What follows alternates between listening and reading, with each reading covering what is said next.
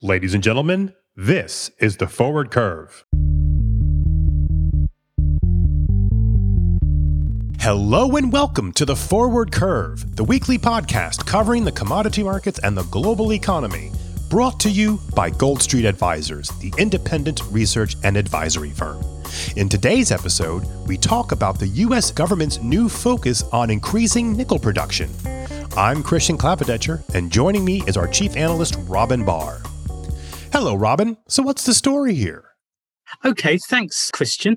The Biden administration's 100-day review of critical supply chains, otherwise called an Executive Order 14017, entitled America's Supply Chains or Building Resilient Supply Chains, Revitalizing American Manufacturing and Fostering Broad-Based Growth, was published this week. The reports assess supply chain vulnerabilities across four key products: semiconductor manufacturing and advanced packaging, large capacity batteries like those for electric vehicles, critical minerals and materials like nickel, and pharmaceuticals and advanced pharmaceutical ingredients. Wow, what a list. Indeed. So is it a surprise that nickel was specifically referenced, Robin? Yes, because nickel isn't on the US list of critical minerals. This was published a while ago and there was no nickel. Although the US depends on imports, 68% of supplies come from what the report calls allied nations. These are Canada, Australia, Norway, and Finland.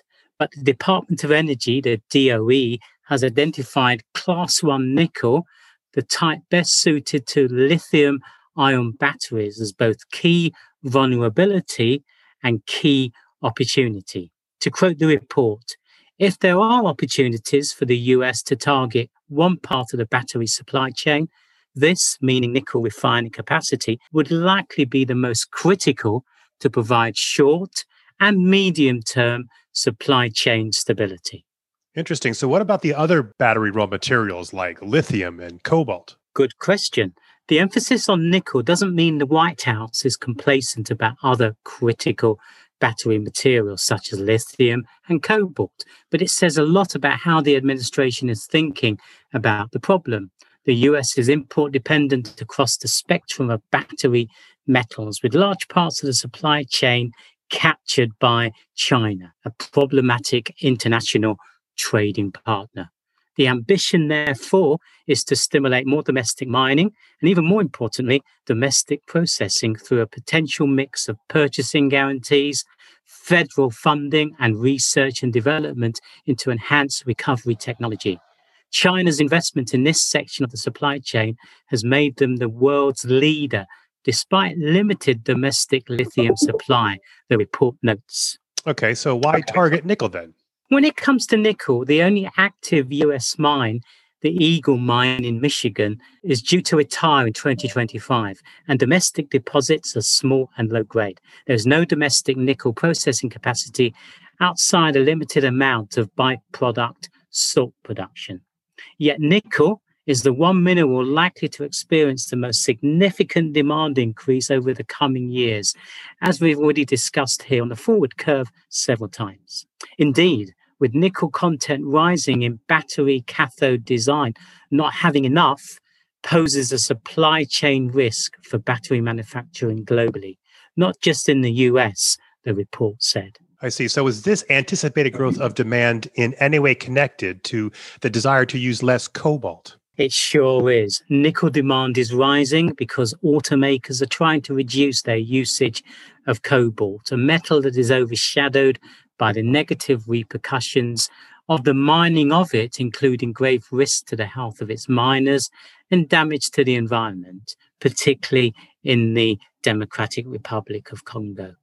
The Department of Energy wants to fulfill a commitment to a multi-year initiative to address the scientific and engineering issues with reducing and eliminating the cobalt in EV batteries.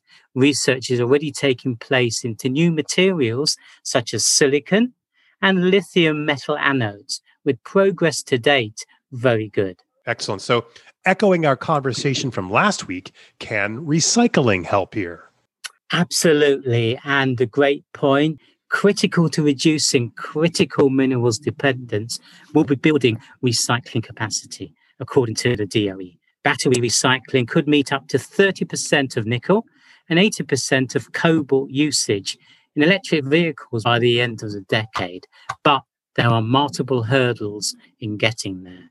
It will require a national recycling policy to align the sector that is currently fragmented by state legislation.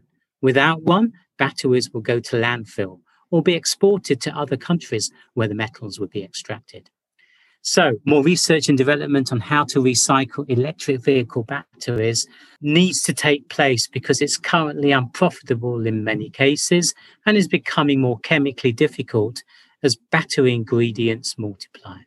Ideally, it should take place in tandem with the build-out of other parts of the battery supply chain, allowing new scrap to be continuously looped back into the production process.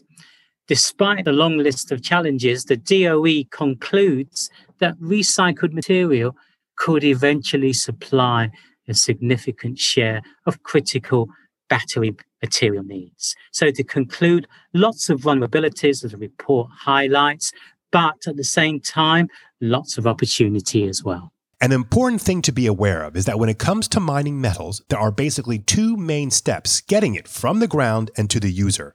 Extraction of the typically granular form from the earth, and then processing it into a solid shape of metal that can then be used by manufacturers.